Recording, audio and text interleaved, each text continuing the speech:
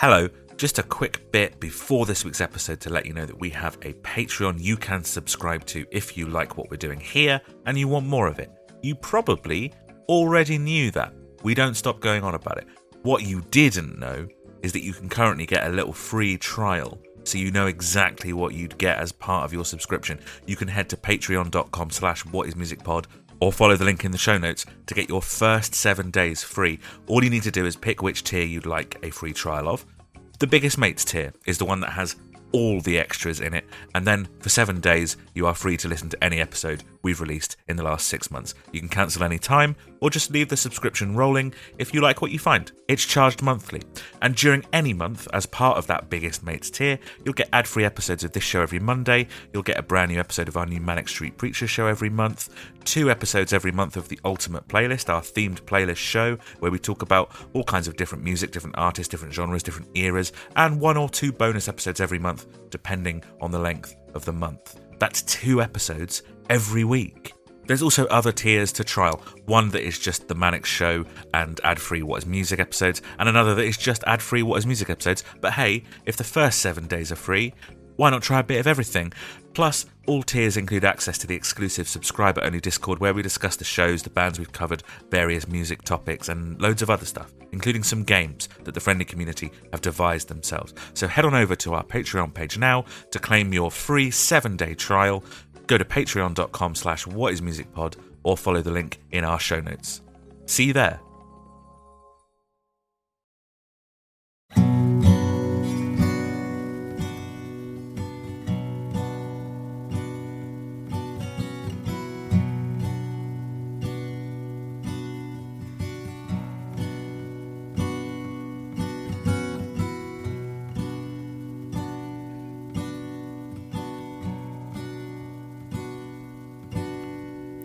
Hello, and welcome to What Is Music, a music podcast about music. We're a podcast that focuses on discographies in their entirety, doing deep dives on one artist at a time. You join us in Season 4, which is called Is It Rad in Your Head? A critical analysis of the history, cultural impact and music of Radiohead. We're going through their entire career, album by album, track by track, asking questions like, does context matter when you're listening to the music? Does knowing the history of an artist affect your appreciation of their output? And this season we're of course asking, is it rad in your head? And just to be clear, we're asking, is it rad in your head in regards to the band Radiohead? Not is it rad in your head in regards to this, the 4th season of our podcast, which is called Is It Rad in Your Head? And is now in your head. I'm Adam Scott Glasspool. And that's it. That's it for this episode. It's just the other two. They're not here. They're not here. I don't even remember their names. They're just the other two. And we've got something a little bit different for you this week. Still Radiohead related. Don't worry. Guys, at least, well, I say that. At least 60% of it is Radiohead related. The rest is nonsense and waffle, which tends to be what me and Emily talk. So it's just me. It's just me, and it's you as well. It's me and you. It's just you and me. I'm not locked in here with you. You're locked in here with me. We've got Emily Hyatt on the show for the 4th instalment and her 3rd appearance in the Fandom and Devotion series of this podcast. We do one every season, but actually we didn't do one for Billy, and we did 2 for Muse. 2s. This is Emily's 3rd. She's been with us for the Manics. She's been with us for Muse. Here she is with Radiohead, which is actually kind of the main one. I think that's where the interview starts, basically, is us talking about how many times she's been here and the amount of the other times that we've talked about Radiohead. This is a fun, very chilled out, relaxed chat. If you came here expecting the episode for the Eraser because I mentioned it last week and said that was the next episode, don't listen to me. What are you listening to me for? I don't know the schedule of this podcast. Do I have it written down somewhere? Yes. Was I reading it? No. Anyway, this is a nice chat with Emily Hyatt and myself, and I enjoyed it very much, and I hope that you also enjoy it very much. We touch on everything from how she got into the band, her extended love affair with the band, what it is that attracted her to the band in the first place, like the first place that she heard them, how she interacts with music, following bands around on tour, including things like Radiohead's 1997 OK Computer Tour, the Big Tent Tour, the In Rainbows Tour. We talk about all of it. And Emily gives us her top 10 Radiohead songs of all time. And at the risk of sounding like clickbait, you're not gonna believe what's at number 1. All right, enjoy. I wasn't going to mention this at the top. I was gonna save it till the end, but I'm just too excited about it, so I'm just going to start with it. This is your 3rd time on, Emily, yeah. Which makes you an official big mate, along with Dave Eringer, which also means you become a permanent host of the podcast. So congratulations. We record on Mondays, so it's now me, you, and Dave Eringer. We're the hosts of the podcasts. That's why nobody else is here. Right. Dave couldn't make it though, so it's just you and me for this one. Damn. So poor Dave. But also, right, in regards to it being your 3rd time here, we've done an episode on the Manics, we've done an episode on Muse, and in both of those, we've talked about Radiohead, like a bit, at least a bit. Stray back. Yeah. To them. And now we get to talk about Radiohead properly. So firstly, obviously, let's talk about Manic Street Preachers. You've just got back from America, right? Yes. Yeah. Tell us what you were doing in America. I was watching the Manics. Now, they play in the UK a lot, right? I know, but I'd only seen them twice so far this year. So, and the thing is, me and Jess always wanted to see them in America anyway. And then Eleanor and Catherine were like, sod it, let's do it too. So how many dates did you do? 4. 4. Okay, well that's less than you would usually do on a tour, right? It was hard. Like we wanted to do Vancouver, but we couldn't make it work. So we started in Seattle, flew down to San Francisco, and then Jennifer drove, bless her, because she's a resident. Amazing. She drove from San Francisco to Anaheim, and then we drove to Hollywood. So, yes. Amazing. Oh, I've met Jennifer. Can only get 4 in. Jennifer's been on this podcast as well. Cool. Albeit, because I think I met her in the queue at the Cardiff. Yes. The Cardiff yeah, you would have done. Yeah. Hi, Jennifer. Yeah. How was it? What was it like seeing them in America? What were the differences? It was great. I mean, the audience is less active. Oh, really? Yeah, a lot less active. Maybe they're too cool over there. I don't know. Or is that because it's a co-headline gig with Suede, and some of them are waiting for Suede? I think there's a lot more Suede fans at some of the gigs. There were some great Manics fans. There were some brilliant people behind us who are awesome and just knew every word to every song. But they love Suede as well. But I think a lot of people were waiting for Suede. The audience is more active for Suede, definitely. Mm. Now, you'd say you had some cool fans behind you. Is that because you were on the barrier? Of course. Amazing. Why would I not be on the barrier? Now, so I imagine that James Dean Bradfield, not expecting that, what was his reaction to seeing you on the barrier in America? He'd been tipped off. Oh, he'd been tipped off. Yeah, he already knew, but he gave us a little nod and wave, and he was super nice to us. Like, we don't normally the Manics don't do meeting fans, as we know. We thought not since 2015. Oh, right. What happened in 2015? Yeah. I've met them a bunch, but probably pre-2015. Yeah, I mean, they've sort of done a signing since then, but they don't really come out as much as they used to at all. I mean, some people have been able to snag a selfie or an autograph, but they don't tend to stick around going in or out. Oh, interesting. So obviously we didn't bother because we know there's no result. But we did after LA. So we skipped Suede and then we waited at the tour bus like old school. And we were rewarded. James is very chatty and happy to see us. Sean grunted hello. Lovely. Yes, hello, Sean. Nikki waved. Wayne was delighted to see us because we'd done a little tribute to Wayne at that gig, so he was over the moon. Oh, nice. We did made letters that spelt Wayne, and we held them up during his big moment, which was the Walk Me to the Bridge solo. Like you're supporting a sports team, but the sports team is called Wayne. Yeah, Yeah, he was very that's happy. nice. That must Did have this been little cool. rock thing. They don't play in America very often, like No. if at all. So that must have been a cool experience. Yeah. So this is our third one together of the fandom and devotion episodes, as we've called them. For people that haven't heard one of these episodes before, though, how would you introduce yourself if I wasn't going to introduce you? Oh, that stumped you. I wasn't expecting that. I was just like, I'm Emily. I'm 40. I am autistic. My current special interest is Manic Street Preachers. Unsurprisingly, my previous special interest was Radiohead. Yeah, and I went through a big Muse phase, as we've discussed. I still love Radiohead. What's left of them?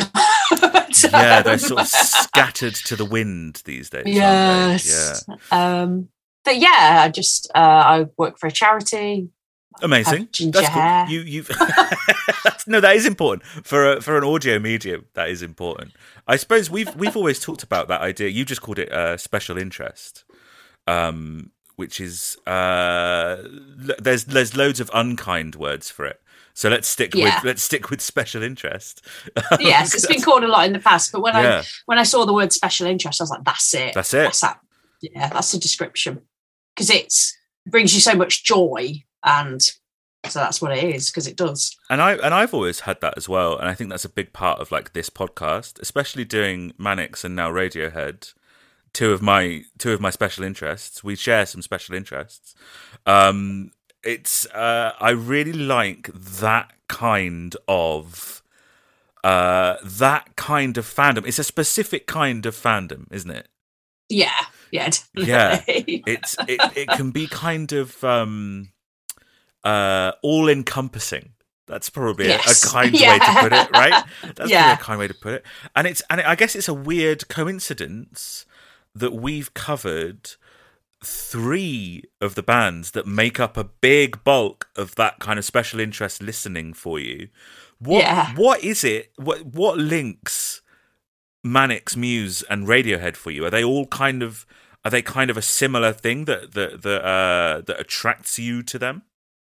I mean, it's the outsider thing, you could say. They appeal to a certain fan base of people who feel they don't quite fit in. Creeps, weirdos and creeps. Indeed. Yeah. It's also men with pretty voices. Yes. Yes, and pretty men with pretty voices. Yeah. We did have crushes on all of them. Yeah. Not all the Manics. I hasten to add. Oh, you hasten to add. Why do we hasten to add? What? I don't know. Is there one you're not a fan of? Oh no, I like them all.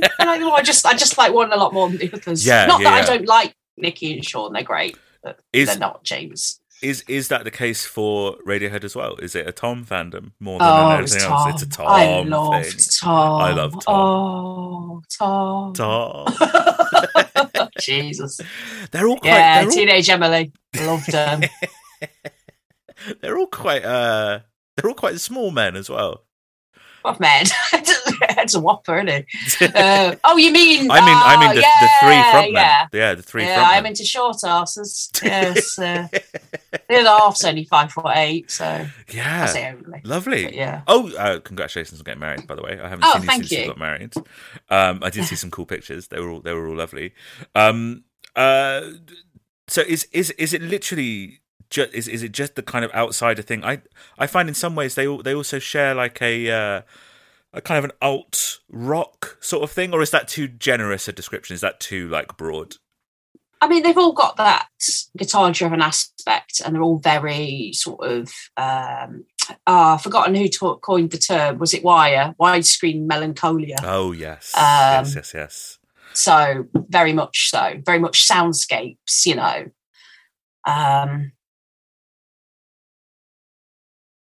they have got a lot in common, although not all of their fans intermingle, which always surprised me. Like when I moved over from Radiohead to Manix, I was like, where's all the Radiohead fans? There's only like a handful of them. I was very surprised. Yeah. So, and they each think the other one's miserable. Yeah. That's true. And then Muse are kind of off on their own, on like a little island. the order of special interests, does it go? Does it leap from one to the other? Does it go Radiohead, then Manics, and then where do Muse fit into that? They were like the intense tiny one in the middle. So it was Radiohead, Muse, Manics. That's a good way of describing Muse. Although there's been other intervening special interests, but music-wise, Well, I was going to ask what your first one was, and was it even music? it was Radiohead. Oh, you mean my first one? Oh, yeah, your first one. Oh, I had a few cartoon obsessions. Oh, yes, classic. Yeah. But yeah, Mine was Captain Scarlet. Brilliant. Yeah. Yeah, we had a teacher who was obsessed with Captain Scarlet. In hindsight, he was blatantly autistic, and that was his special interest. But Lovely stuff. We're he's managed to hiding shoehorn him into every lesson. It's great. Every lesson, Captain Scarlet. It's the same way we managed to shoehorn Radiohead into every episode that we've done already. Yes, yeah, indeed. So Radiohead are the first musical one. Then, well, yes. how? When was that? Was that what sort of album era are we talking about? 1995. So the Bends. Yeah, I caught the arse end of the Bends. I just. What a turn of phrase. It was the kids at school were all doing the Oasis versus Blur thing. Of course. So I was like, oh, okay, I'll give them both a listen. I preferred, because it was Roll With It versus Country House, and I preferred Oasis. So I got into Oasis. I bought the albums.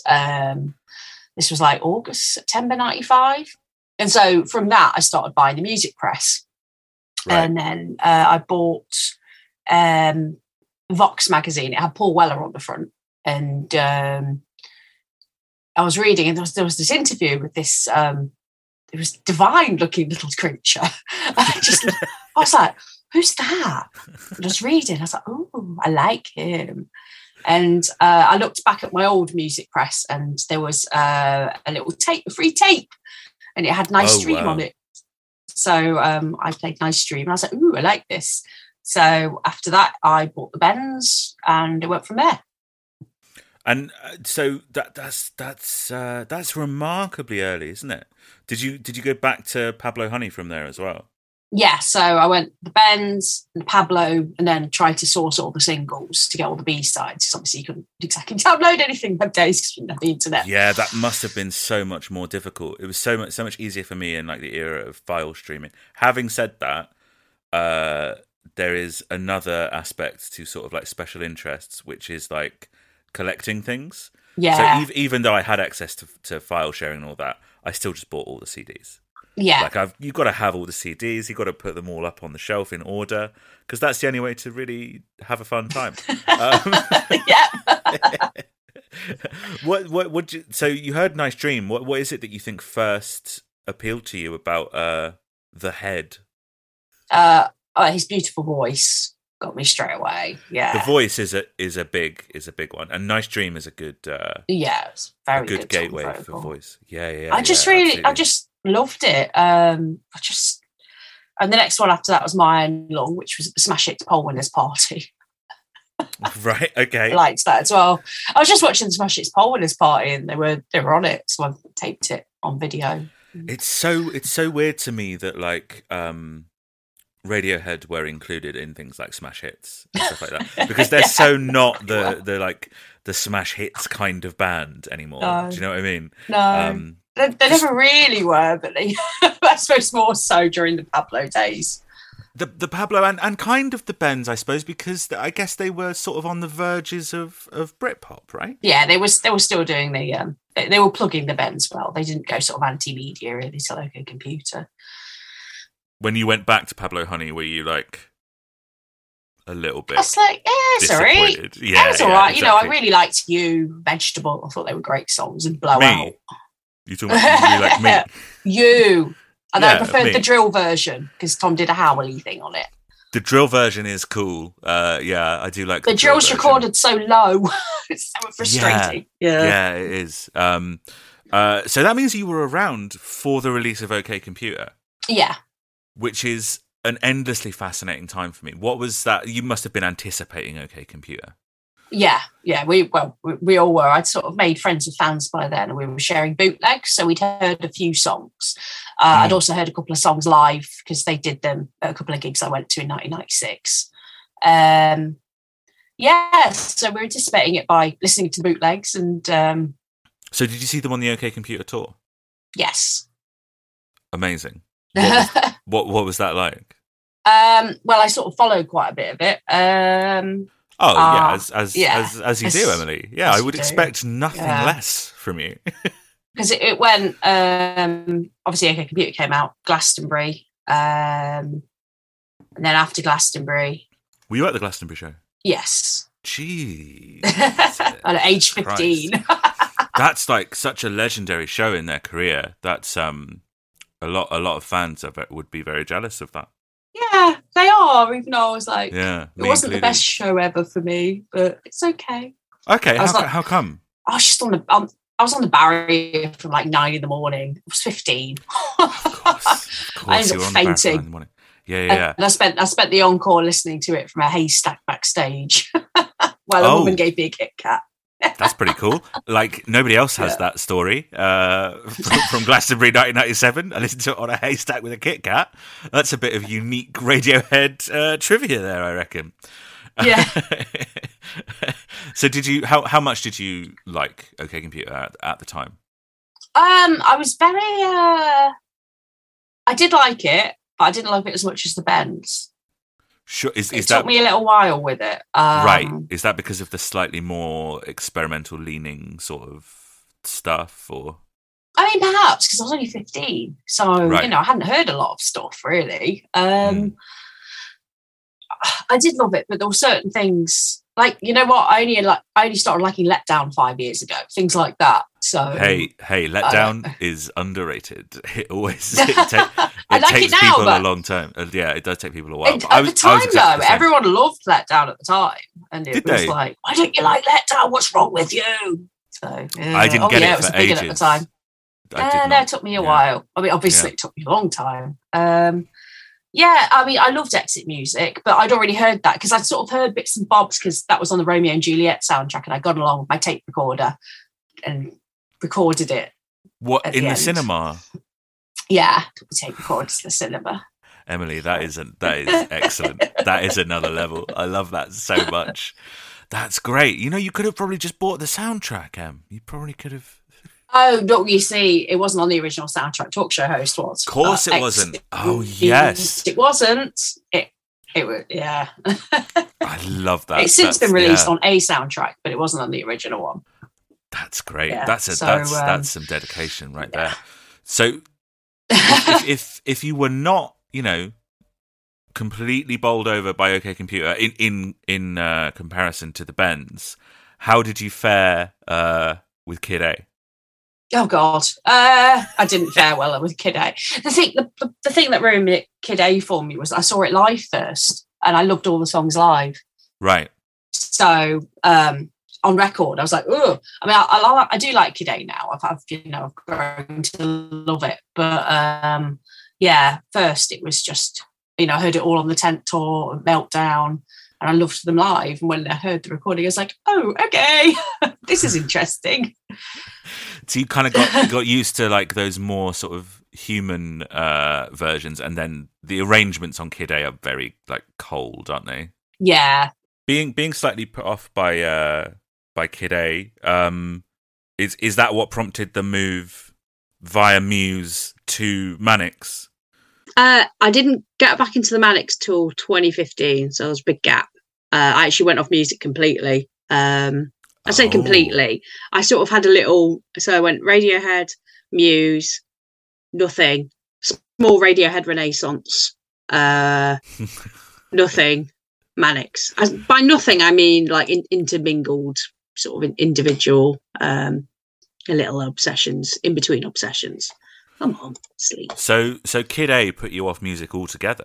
No, it wasn't at all. It was the situation I was in. I was drinking too much and working, and I just sort of, I was still, I still went to 5 things on the Tent tour. I still went to like 3 or 4 gigs on the Hails of the Thief tour. I was still in there. Yeah. Didn't put me off that much. We've talked about that period of your life on a previous episode. I think that was quite a difficult sort of period for you, right? Yeah, definitely. I should have really relied on music more. I mean, I did meet my ex through Radiohead. That said, look at that turned out. But it's a lot of negative associations with that period of Radiohead. It's all right. Yeah, no, Kid A was his favourite album. So he loved all the bleepy bloops. Yeah, well, I love all the bleepy bloops as well. But again, like Letdown, it took me a long time. Yeah, Kid A did take me a while. But I did love those songs live. They were incredible on the Tent tour. I can only imagine. I mean, they still sound great today whenever I see them. But yeah, I can imagine that the Kid A tour and the Tent tour and everything was something a bit special, a bit weirder. Yeah. Something a bit cool, something a bit different to what other people are doing. And then you said you kind of came back for Hail to the Thief? Yeah, a little bit.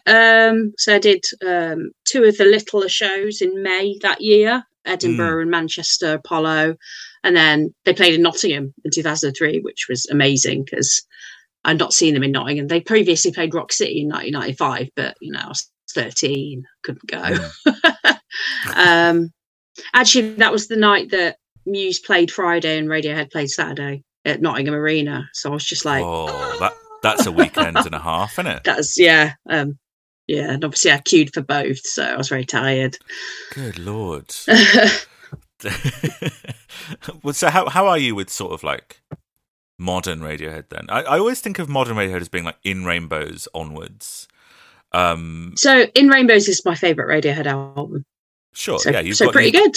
You've got taste, of course. Yeah, I love it. It's beautiful. It's absolutely beautiful. However, The King of Limbs, I hated, and I still very much dislike. Put you off music again, right? It didn't quite put me off music, but oh my God, I was like, really? No. I'd never disliked a Radiohead song until I listened to Feral. Oh, it's so good. That song feels like ASMR. Which order is the fucking letters in? Is it ASMR? No, it's AMSR. I don't know which way round does it go, Emily? Which bit? Which acronym are we on? I've lost track. ASMR. That's it, isn't it? Which acronym? The thing for the audio, the thing that the tingly audio thing. You know when people when people whisper. I think it's AMSR. Okay. Oh fuck! It's not. I don't know. Who knows? Yeah, I'm not an audiophile, unfortunately. So I'm happy with an MP3, me. So. Oh, okay. I'm one of them. There's something MP3. There's something very crunchy about Feral. Yes. That I like. Yeah, crunchy's a very good description, but it was too abrasive and crunchy for me. Sure. I found. Yeah, that's fair enough. But then a Moonshaped Pool. Do they kind of bring it back round? I really liked that. Yeah. Yeah. Not nowhere near as much as in Rainbows, but one of my favourite songs is on A Moonshaped Pool. So it did. I didn't see them on that tour or the T-Cole tour though, which was a shame. I don't know. I probably saw them once on Moonshaped Pool, but yeah. But the Manics Obsession was in there then, so. Of course. Those are the tours that I've seen them on the most because I'm a very late Radiohead fan. In Rainbows was like the first album that I was actually around for because I got into them in the gap between Hail to the Thief and In Rainbows. Because I'm very young, Emily. I'm just so young and full of life. But by A Moonshaped Pool, you're full into sort of Manics mode. Although I did see that you went to go and see The Smile, right? Weren't you at one of the magazine shows or something? Yeah. I went to The Smile. I enjoyed it. I mean, I went to see Atoms for Peace as well. So yeah, I've always sort of I've seen a lot of side projects here, there, and everywhere.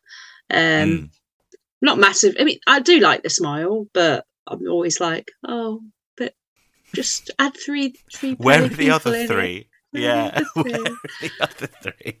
Atoms for Peace I liked, but again, I was like, Tom's singing, but where are the others? Yeah. Where are the others? I know Flea's very nice, but Is he very nice? I've never got the impression that Flea is nice. I mean, nice isn't playing the bass. He's a very good bass player, and he's very good to watch. He's very entertaining to watch. He's nice at bass. Yeah, I don't know if he's a nice person. I'm really not into the Chili's at all. So we also shouldn't say that he's not a nice person. He may well be a nice person. He may be lovely, but I don't know anything about him. I liked him in Back to the Future.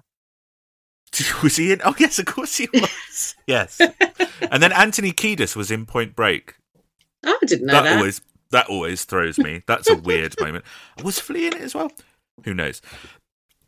That is a long and enduring relationship with one artist, right? Whether that's Tom or whether that's Radiohead. What is it? What is fueling that relationship for you? They keep making amazing music. Well, they were. Tom keeps singing pretty. And they keep just making these incredible, all-encompassing soundscapes that just draw you in. And their live shows are still incredible, even when, I haven't seen them as much recently. And who knows if I'll ever see them again. But live, they were something else. That's why I kept going to see them. That's why I followed them around, because they were just off the scale. I mean, if Tom was having a bad gig, it wasn't great. But if Tom was having a good gig, it was stratospheric. It is quite reliant on how Tom is doing, right? Like really dependent on his mood. If Ed is having a bad gig, if Colin is having a bad gig, you tend not to really notice, right? But Tom is quite, it's a lot of those shows are to do with his energy, I suppose. Yeah, absolutely. It really is. It's because I have, like, if I compare him to the Manics, I've never been to a bad Manics show, but I have been to a bad Radiohead show. Yes. But the Manics on Fire is not as good as Radiohead on Fire. I love the Manics, and they're more consistently good, but Radiohead, when they're on it, are something else completely.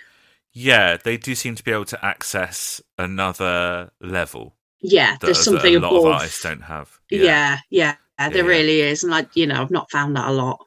It's remarkable when they crack it, which they do quite frequently, but not all the time.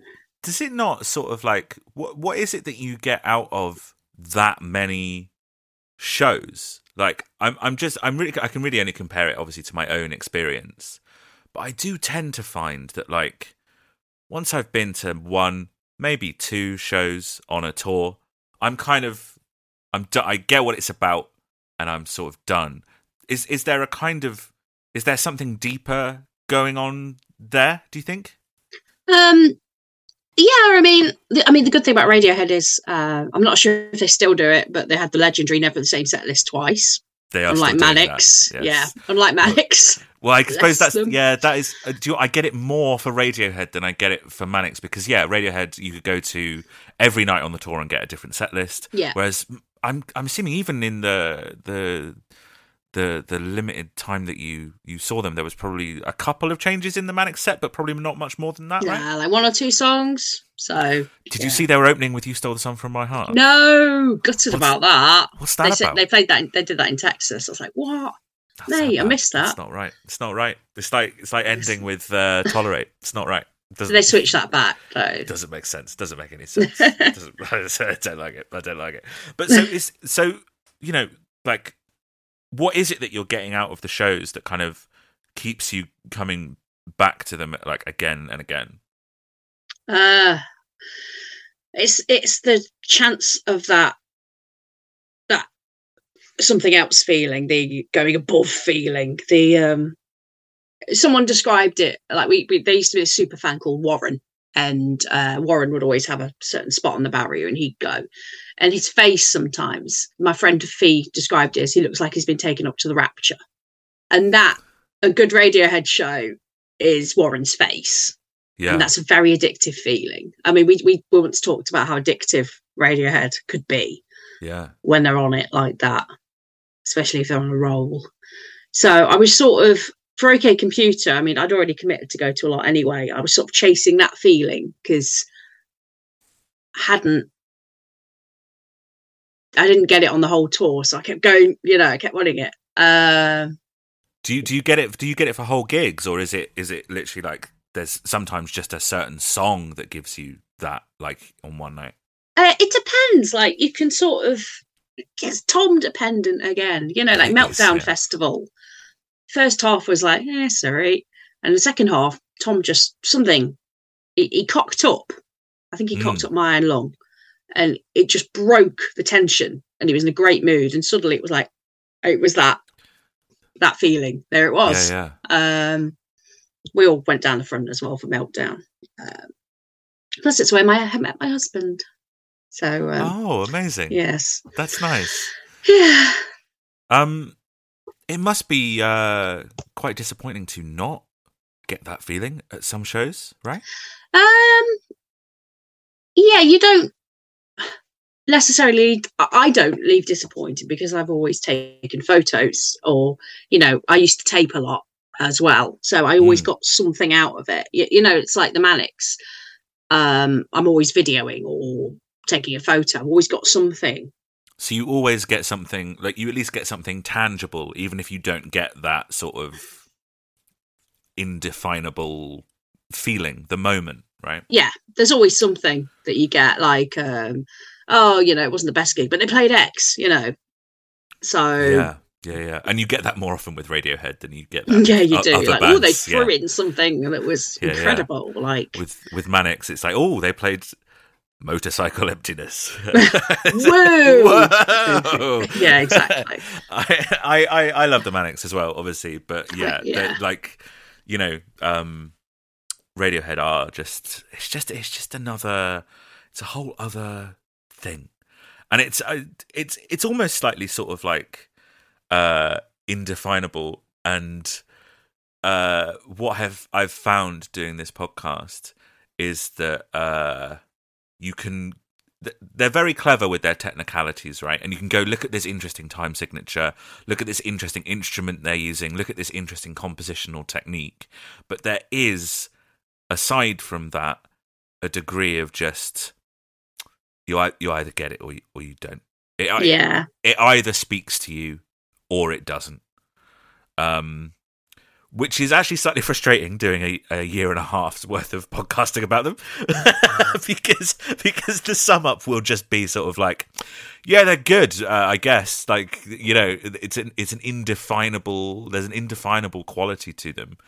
And the more I'm trying to define that quality, or ask other people to define that quality, the further away it gets from me.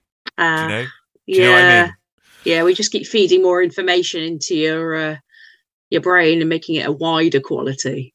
It's hard. It's hard to pin down. I wish I could. It's just it's a feeling, so it's harder. But I find it easier with other bands, like the Manics. I can pinpoint bits and pieces that are like the way that the lyrics interact with the music, and James Dean Bradfield doing certain things or whatever.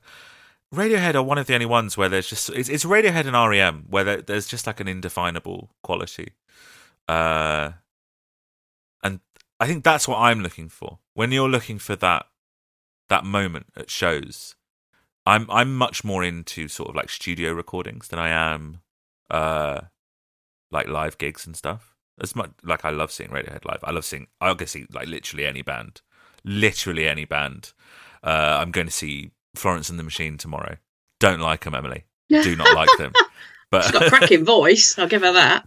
Great voice. Don't really go for it. Don't go for the vibe. But like, I'll go see anybody live. But I am much more interested in the studio things and like the capturing of a moment in a tangible way. I suppose it's that tangible thing. Yeah. And it slips away from me all the time. Maybe it's that they can capture that moment in the recording. I mean, one of the things that I'm not sure if this is going to make sense, but I went to see Johnny's show at Royal Albert Hall, and he composed a violin piece, and it was sort of staccato. Is that the word? Violins? Staccato, yeah. Staccato, and suddenly I understood how he composed Climbing Up the Walls. Oh, interesting. It's those sort of wider understandings of what they're creating in the studio. You're gathering more information. Oh God, I'm sorry. Yeah, no. That's what it is, right? You're gathering more intel to try and understand why you like the thing that you like. Maybe. Yeah. With every Manic show you go to, you understand a little bit more what it is that you like about the Manics. Maybe it's that. Ultimately, though, you're like I find with special interests, with any kind of like, I don't like the word, but it is a good catch-all for kind of like obsessive fandom, I suppose. You're ultimately chasing something, I find. Yeah. And actually, I don't know that I want to catch up to it, because then the chase is over, you know? Yeah. I'm not sure it ever will be, you know. My certain Radiohead songs, I'll still listen to them like the first time I heard them. They still knock me out. Really? Yeah. So I'm really glad, even though I've heard them hundreds of times, I'm really glad I still have that feeling. I mean, I suppose there's a lot of nostalgia interwoven with that too. Because, you know. I had that with the Kid A video game. The exhibition thing that they had on PlayStation, because it's all like stems and individual bits of the songs being recontextualized and heard in isolation and stuff like that. So it was like hearing the songs for the first time again. Yeah, and I reconnected with them in a completely different way. I recommend it, Emily, if you've got a way to play it. It's really good. I mean, my strongest PC is what I'm talking to you on right now, and it's work. The Mac's not gonna. She's got no chance on the Mac. We've switched from the other computers. It's not going to work on that one either, is it? No. Oh, we haven't got anything more powerful than a 2008 Mac in the house, unfortunately. Okay. Well, maybe you'll never play it. That's a shame.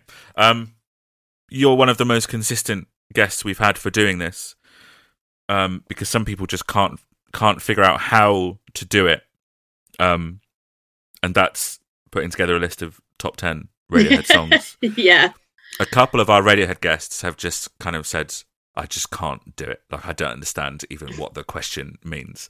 But like, but I feel like we're on a similar wavelength. We're actually, hierarchy and ranking is like a big part of the fun of liking something. Yes, it is. Yeah. And having tiers of stuff. So, how did you find putting together top 10 Radiohead songs? Easier than I thought. Really? Yeah. Because you did it for Manics and you did it for Muse. So which ones were sort of easier? Can you remember? It's funny, like Muse is probably the hardest. Really? Why do you think that is? I think because I revisited a lot of the Muse catalogue for the podcast, and I saw it threw things back into the mix that I didn't remember, you know, like right. I'd be like, oh, I love that song. No, I love it more actually. Whereas, and the Manics relatively new-ish again because I'd revisited them 2015. Whereas Radiohead has been a consistent, so I know this song is. I know this, and to just confirm it, I bought my iTunes on my archaic Mac and confirmed which ones my top played were, and it's pretty much with what my top 10 is. Is it pretty much your top 10? Yeah. Wow, that's interesting. Yeah. So we could almost do like a completely like statistics based top 10. Quick, make a spreadsheet. Yes, yes, absolutely. I've got a spreadsheet up here. I'm ready to type in your answers as you give them to me. This is the absolute shit that I love. Okay, let's do it. Let's start at number 10. Number 10. Okay, number 10 is Reckoner. Oh, I can't say too much about it because, again, you've come in like halfway through a series. We've not got to In Rainbows yet. No. That's one of my favourite songs of all time. Yeah, I mean, so when In Rainbows came out, I was with my ex and I skived off college to listen to it, and we just sat together and Reckoner came on and we both looked at each other and went, what the fuck is this? because it was just otherworldly. Yeah, absolutely. And that's how I feel about it. It's just like, it's like not Earth. Were you similarly to me and other people expecting the heavy version of Reckoner? Well, I'd sort of listened less to spoilers for that one. Right. Okay. Yeah. So it was only really Open Pick that I'd heard, which obviously turned. Okay, because you were on At Ease for a little bit, right? Well, At Ease, that's a whole other story. We've got time. We can talk about 2006 to. I mean, that's where I met my ex. 2006 to 2013, I was on At Ease. I think we probably talked to each other. Oh right, I was an admin. Yeah. Sorry. Were you? Interesting. I was. Yeah. We probably had some kind of discussion or conversation. Yeah. I know. I wasn't a Banhammer admin. I was a nice admin. Okay, it was a mixed bag. The admins over at yeah, I mean, everyone got banned under Goodvis. Flipping Nora. Anyway, there are some legendary things that I remember from At Ease, and some of them I probably shouldn't say on the podcast. An interesting place full of interesting people. We can put it that way. No, batshit. Some of them are interesting people. Let's put it that way. Honestly, if you got into it like flipping Nora, man, honestly. How deep were you? Never heard anything like it. I was on there every day, I think, for like 4 or 5 years. I was absolutely, invested 100%. I mean, I was admin. I ran it, for God's sake. It was, of course, yeah. Yeah, it was, oh my God, just constant. And my ex didn't help because he was really into it too. So we were both like constantly on At Ease. Like him on one computer, me on the other. That's amazing. What was your username? Nanaki. Yeah, I know you. I remember you. I remember you. I was a nice girl. You were, yes. No, I remember. I remember you. Yeah. What made you? Because Radiohead have like a big online fan base. They actually kind of like not pioneered, but kind of pioneered. Like they were one of the first bands to have a really big online fan base. Yeah. In that way. What made you pick At Ease over stuff like Mortigi Tempo or Green Plastic Radiohead? It was purely when I got back into them in 2006, my renaissance. So back in, Sure. Hardly went off for them. But because I'd never had a strong computer, because I never had a lot of money, I'd always had like hand-me-downs. You just had an okay computer. But in 2006, I started a new job, and a lot of it was office-based. And so I just thought what fast computers do, and I could watch videos. So I was watching some videos on At Ease. So that's when I joined up with the forum, and that's how I sort of ended up getting, because I previously not shared some of my recordings, and I was like shocked that people hadn't heard them, even though they wouldn't, because they were on a tape in my hand. Sure, yeah. But I was like, how did you not know the 1997 version of Nude? And they were like, there isn't one. I was like, yes, there is. I have it in my hand. So that's, so I sort of got into it like that, like sharing my recordings. And I also realised that a lot of my videos, like 1993 Canadian TV and things like that, hadn't been shared. So that's how I first got into it.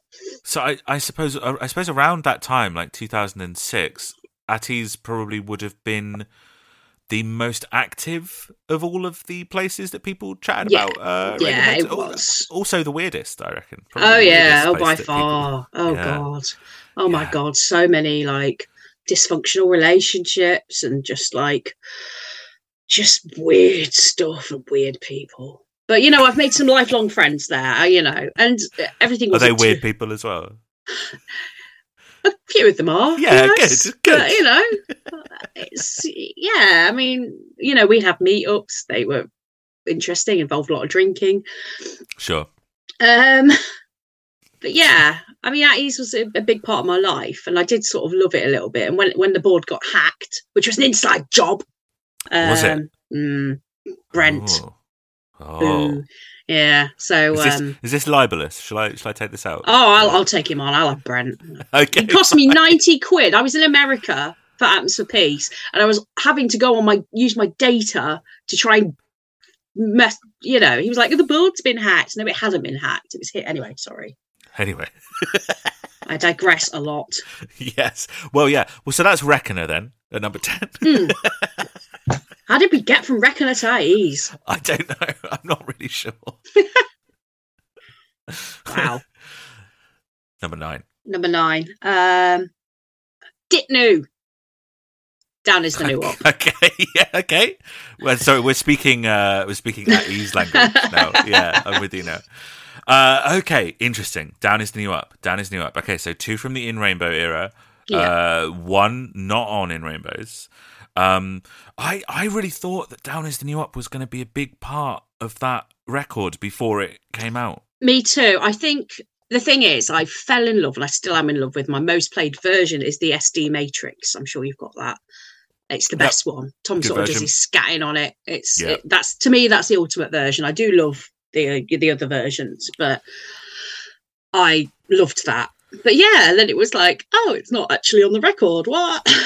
Yes, and then the sort of the strings being on it was very interesting. Yeah, I really like the Avanches, the Switzerland version of Down is the New Up. I don't think I have that. I think I have the 3. I have 3 I've listened to. I've got From the Basement, SD Matrix, and the studio. Oh yeah, I'm always up for another Ditnu. Yeah, I'll send that to you. Ditnu. What's in at number 8? Exit Music. Oh, lovely. Yeah. Lovely. Nothing makes my entire body tingle more than that Tom crescendo. It's very dramatic, but also quite downbeat at the same time. I always find. So, which version of that do you prefer? The one from the album or the one from your tape recorder from inside the cinema? Just about the R&J version, but it's got a slightly different mix. Both do it for me though, because but I've never found an ultimate live version because there's always someone going "Tom on me" in the middle of it. I don't understand that when it goes all quiet and then you hear someone go "Woo!" I don't. Do you know what? One of the gigs I went to, he was playing it, and someone did that, and he sped up George Formby style to get to the loud bit. Have you seen the video of him playing the present tense in some kind of like club or whatever, and he has to stop and goes, "Who the fuck is talking? You talk when I'm fucking done." It's great. Imagine being told off by Tom York. It would be. I haven't been, thankfully, because I would die. Yeah, that would be terrible. He's only ever been lovely to me, thankfully. Have you met Tom York? Yes. Have you? Several times. Really? Where did you meet? Was he nice? Is he okay?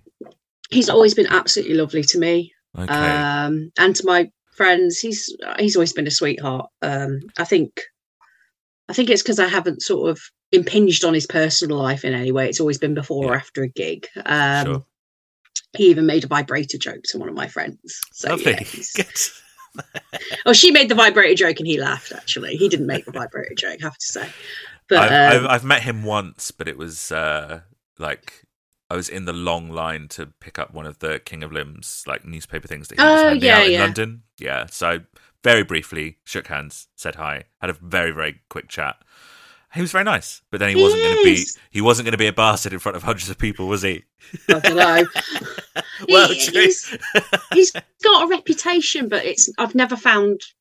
He's always been lovely to me. Well, it's Meeting People Is Easy that gives him that reputation, right?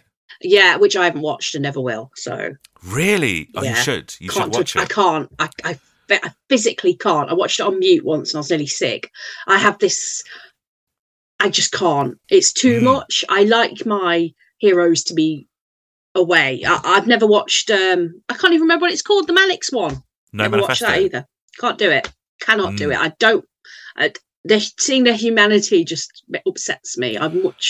That's interesting. I have to have like my heroes. Mythical figures. Yeah, I have to have my heroes on the stage. I just. I like. Meeting them is nice, but I wouldn't want to go down the pub with them. I like that barrier. It makes me feel safe. That's really interesting because I'm all about breaking down that barrier and trying to figure out what the human behind all of the like the stories is, like Yeah. I like that aspect of I mean, I've seen some of the human things behind some of Tom's decision making, and it's very painful. And I think I just found it a bit close, really. Yeah. Yeah, meeting people is easy. It's a difficult watch. Yeah, and he's I know what he was rough time, going through at the time. He wrote to a friend of mine at the time, and and it was a very difficult letter to read, and I felt like I was shouldn't have read it, but it was very sort of. Bless him, he had a hard time. Yes, a difficult time for Tom. Yeah, very much so, and it upset me to think of someone I worshipped feeling like crap. Yeah, that's very interesting. So the barrier, you need the barrier there. That's absolutely fine. Yeah. All right, number 7. Number 7, 2 + 2 = 5. Banger. Oh, there's nothing better than waiting for that at a gig and just waiting for everyone to go batshit. Backard. That bit. Yeah. Yeah. Bang. Love it. That's cool. That's on. That's like Lucas's second favorite Radiohead song at the moment, not including everything after Hail to the Thief. So we'll see. But he was very hot on that one. It's very cool. It's a great opener to that album as well. Yeah, definitely. I love it. Obviously, it's number 7. What's number 6? Burn the Witch. Oh, lovely. Another late. I love it. Oh, another late one. Those violins, man. Wow. What are they doing? It's just that build, that huge build. Yeah. It's interesting. It's like one of maybe 2 examples of Radiohead using an actual sort of orchestra-sized orchestra that isn't just little bits and pieces. That's it. So did you kind of? You said you got less involved in spoilers, but were you aware of the kind of I guess the mythical status of Burn the Witch? Yeah, I mean, it's been knocking around since 97 with all of the all of the things on the website and all the lyrics and we'd never actually fully heard it. But there was a recording of what someone thought was a few piano chords from Burn the Witch, which I remember being it was. Yeah, it really did have that massive legendary status, didn't it? There was a thread about it on @ease before it even existed. Yeah. Did it live up to the hype? Well, I mean, obviously it lived up to the hype in some way. It's number 6, but did it live up to that gargantuan hype? Well, I never thought of it as a song. I always thought of it as some poetry and some. Because you had just the words, right? Yeah. When I picture it, I just picture a green background and text because that's how I saw it on part of the huge cave network that is Radiohead.com. So I see it as the time that it must have been around 2006 when they had it as each word was in a little clickable box, and that was the front page of their website. Yeah, yes. That's how I remember Burn the Witch. Neither of us primarily go to the song. That's interesting, isn't it? Where we saw it on their website. Yeah. All right, we're into the top 5. All right, Trickster. Interesting. A song from what, 1994, right? Yeah, 94. Yeah. So an old Radiohead song, but it's one we haven't encountered on the podcast yet. Oh, really? Yeah, because we save a lot of the B-sides till the end. And I don't know whether we'll include the Trickster or not. Oh, man, I love it. It's just, 13-year-old Emily was like, oh, what's this? I just adored it from the offset. That's another crunchy song, I reckon. It is. It is crunchy, but in a really satisfying way. Just that breakdown in the last verse where Johnny just goes with the guitar, the way that Tom just the lyrics, everything about it. It's the first. Now I can't think of the word. I don't often get this. When you see images and colours with music. Synesthesia. That's the one. That was the first song I ever got that to. And it's still there and it's still strong and I can still see it and it's visually brilliant for me. Oh, that's cool. And that, sorry, you get to that. You still get that when you listen to it. Yes. Do you get that with a lot of things, or is it only specific things? It's only specific things. I don't think I actually have big word I can't pronounce. Yeah, sure. I just get very strong images for certain songs, but I don't get it as I read that other people get it, if that makes sense. Right. I have a friend who has it and basically gets it for like all noise all the time. Yeah. Whereas I don't. I mean, sounds awful. Yeah, no. Yeah. Yeah, but no, it's. I guess it's just something triggered in my brain that just set that off. And I used to do a lot of artwork based on that song, and yeah. That's cool. I've seen some corners of the internet that point to the Trickster and go, "Oh, this is Muse. Like this is the Muse sound that Muse end up sounding like." That's interesting. I kind of see it. The very scratchy, kind of frantic guitar. Yeah. And the kind of the vocals are quite similar. Yeah. I can't say I buy into that like wholeheartedly, but I can see it. Yeah. Yeah, I can see bits of it. Okay, well, there's only 4 songs, only 4 Radiohead songs that are better than that, according to you. What's the next one? Jigsaws. Okay, so another from In Rainbows. Yeah. Jigsaw falling into place again. I love it. Can't talk about it. Sorry. You said that when you were avoiding spoilers, really the only one that you knew was Open Pick. Yeah. Which obviously became Jigsaw falling into place. Is that a big part of why you like that song so much? Did it just hit you immediately from the live versions? I mean, I loved the live version, but when I heard the recorded, I was like, holy crap. It was like the opposite way around from Kid A. Right, like, yes. Okay. The recorded version I went from liking the song to thinking it was cracking. It just has an energy, a continuous energy, and the lyrics and the music it's just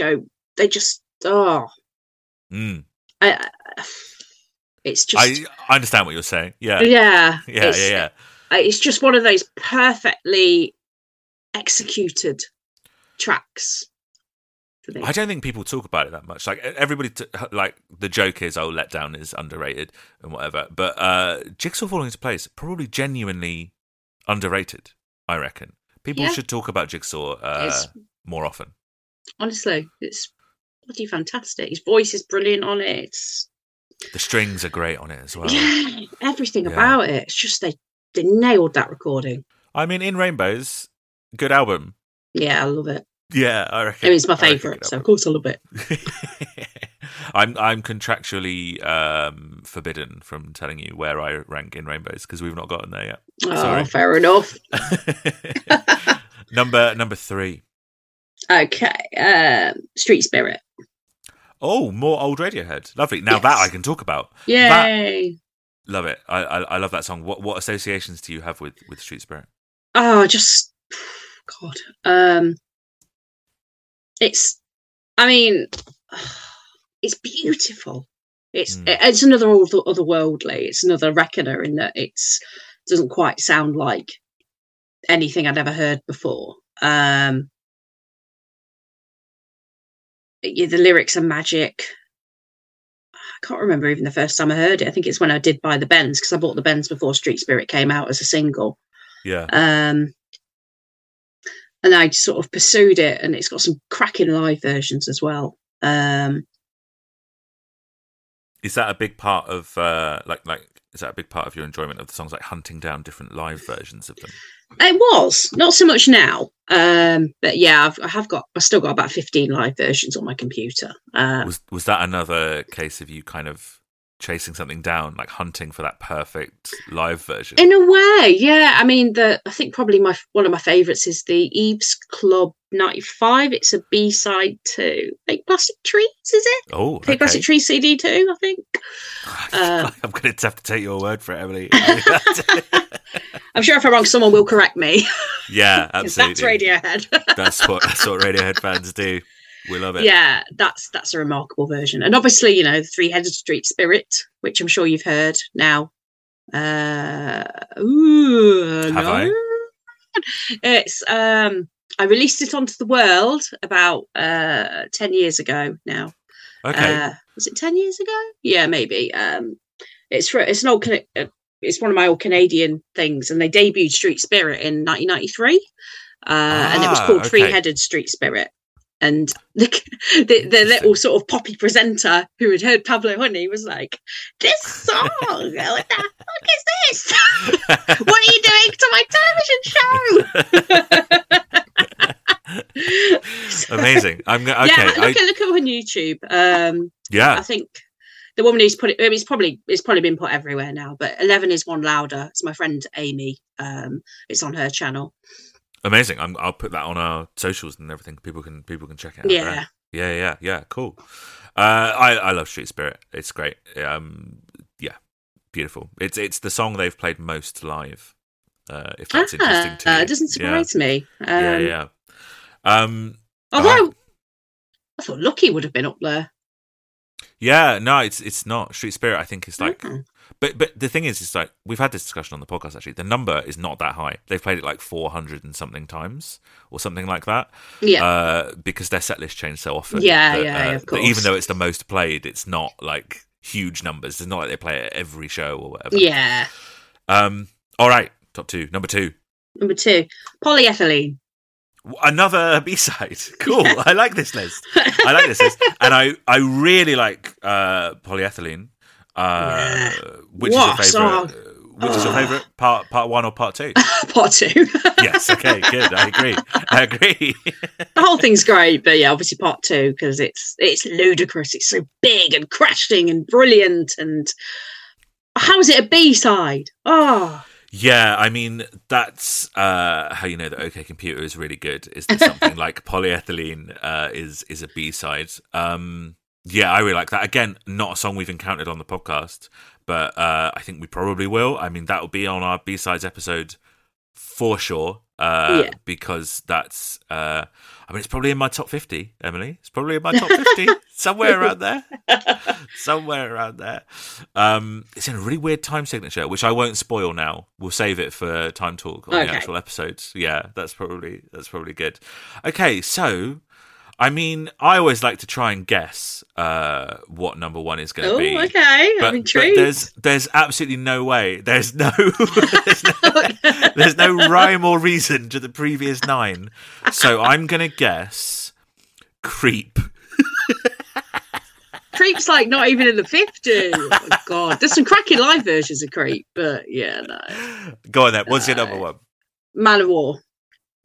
Okay, I can't talk about it. That's such a shame. That's such a shame. That's such a good song, though. That's such a good song. The second when I first heard it in 1995, I was like, oh, and I was just offended that it wasn't released. But yeah. Well, what do you think of the released version? I'm so happy because my original version was it's 1995 bootleg. They played in Dijon, and that was my version was the Dijon version. Sure. And then they did Big Boots. They changed to Big Boots for Meeting People Is Easy, and I wasn't happy. Didn't like that. Oh, and then really? I think they played it in 2002, maybe. And it was still Big on Boots. the Iberian tour. Yeah. Yes. And I still wasn't happy. I was like, never mind. And then they came back and they recorded it just like the Dijon version. And it was back to Man of War. And I was like, thank you. Except it's obviously it's old Tom voice, right? He's done his vocals are very, very recent. Whereas the version of Lift that came with it, that's old Tom vocals. I think I'm getting that the right way around. Like, I'm not sure. It's 90s Tom on Lift and 2010s Tom on Man of War. Yeah. The recorded version of Man of War is very cool. We will get to it eventually, listeners, in another 6 to 8 months or whatever it ends up being. It's a long season, this one. That's cool. Reckoner, Down is the New Up, Excellent Music for a Film, 2 + 2 = 5, Burn the Witch, The Trickster, Jigsaw Falling into Place, Straight Spirit, Fade Out, Polyethylene Parts 1 and 2, although we prefer 2, and Man of War. That's cool. That I guarantee that is the only list that we ever get that has Man of War at the top. I guarantee it. Probably. But it's just, I mean, it's magic. It feels like a classic Radiohead single that just never happened. Yeah. You It's know? got everything in it. They should be playing it at every single show they've ever played if Radiohead did things like that. But but it's just not. They've played it like 4 times and they'll probably never play it again. No, well, they won't play it again because they've it. broken up. They've broken up, haven't they? So that's it. That's the end of Radiohead. Permanent hiatus? No. Permanent hiatus. Who knows? That's very generous. That's a very generous turn of phrase. There are still a lot of people holding on to hope, I don't want to shatter anything. But... Look, I mean, quietly going away and never recording anything again would not be the weirdest thing they've done, but also I would also not be surprised if in 3 months' time they put a message up on their website that said the new Radiohead album's out next week. Do you know what I mean? No, either one could be the case. So, I'd rather it was the latter, Emily, to be honest with you. I would like to see them live again, Yeah. But because obviously I've seen them quite a lot, but... Weirdly, I think that's actually more likely than a new album. Yeah, I like a random live show. Yeah. Another South Park. I could do that. Yeah, 120 quid a ticket that sells out in 30 seconds. Dynamic pricing on Ticketmaster. The whole thing. Yeah, the whole thing. Thank you, Emily. Thank you for coming back this many times. It's all right. I hope you've had a nice time.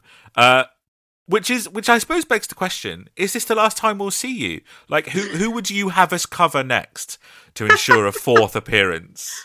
Oh, there's only one band that I would. You'd never do that. There's only one band you'd come back for. Yeah. Okay, who's that? There's only one. I loved Unbelievable Truth.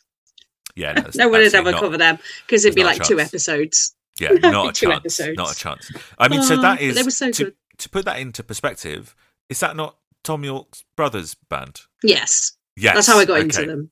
But they had a magic thing going on live. They were bloody brilliant. Well, I tell you what, Emily, let's do an episode on The Unbelievable Truth. Oh! Let's bring you back. We'll bring you back at some point, okay, to do one episode on The Unbelievable Truth. I've never heard them, okay? You pick... That said, they weren't as good on record as they were live. You pick 10 songs and we'll go through them track by track. How does that sound? Wow, okay. Okay, cool. We'll do that at some point. Who knows when? But I can't bear the thought that you're never coming back because it's such a joy to have you on. Thank you so much, Emily, for doing it again. Thank you. Hey, it's me again. I'm coming in at the end. I really enjoyed that chat. I hope you listened to it as well. We had some internet issues. We had some audio issues. I hope that comes out okay in the edit. I think it will. Emily's a lovely person. It's always a lovely time talking to her, which is why I just could not bear the idea that she was never coming back. So look forward to hearing from Emily again. It's somewhere. We'll figure out a place to do it, I guess. I know nothing about The Unbelievable Truth. We talked about it a little bit afterwards. The other thing that we talked about afterwards was just the sheer amount of, and we should have been recording and we weren't, but the sheer amount of Radiohead memorabilia that Emily has and the pictures that she's taken. There's some great pictures that she sent me afterwards that I've never seen of Tom and Ed and Colin, who looks stoned out of his mind, and she sent them to me, and I'm going to post some of them on our social media, which incidentally is where you should come and talk to us. Let us know what you think of anything that Emily said or that we talked about. And if you want to see the pictures that we've taken. And also, I'm going to make a playlist of the top 10. The other two, I cannot remember your names. I'm so sorry. The other 2 hosts of this podcast, don't listen to the playlist. It's got spoilers. Don't listen. But the rest of you can listen. You can let us know what you think of it by finding us on Twitter, Instagram, and Facebook at What Is Music Pod. Do you know what? You know what? Because of recent times, we're on Mastodon as well, which I think is... I don't understand it at all, right? And I think it's at Universadon at What Is Music, right? Okay, I think that's what it is. TikTok, What Is Music as well. But if you want to send in something a little bit longer, I will read it out on the show. I'm not going to do that today, but you email us whatismusicpod@gmail.com.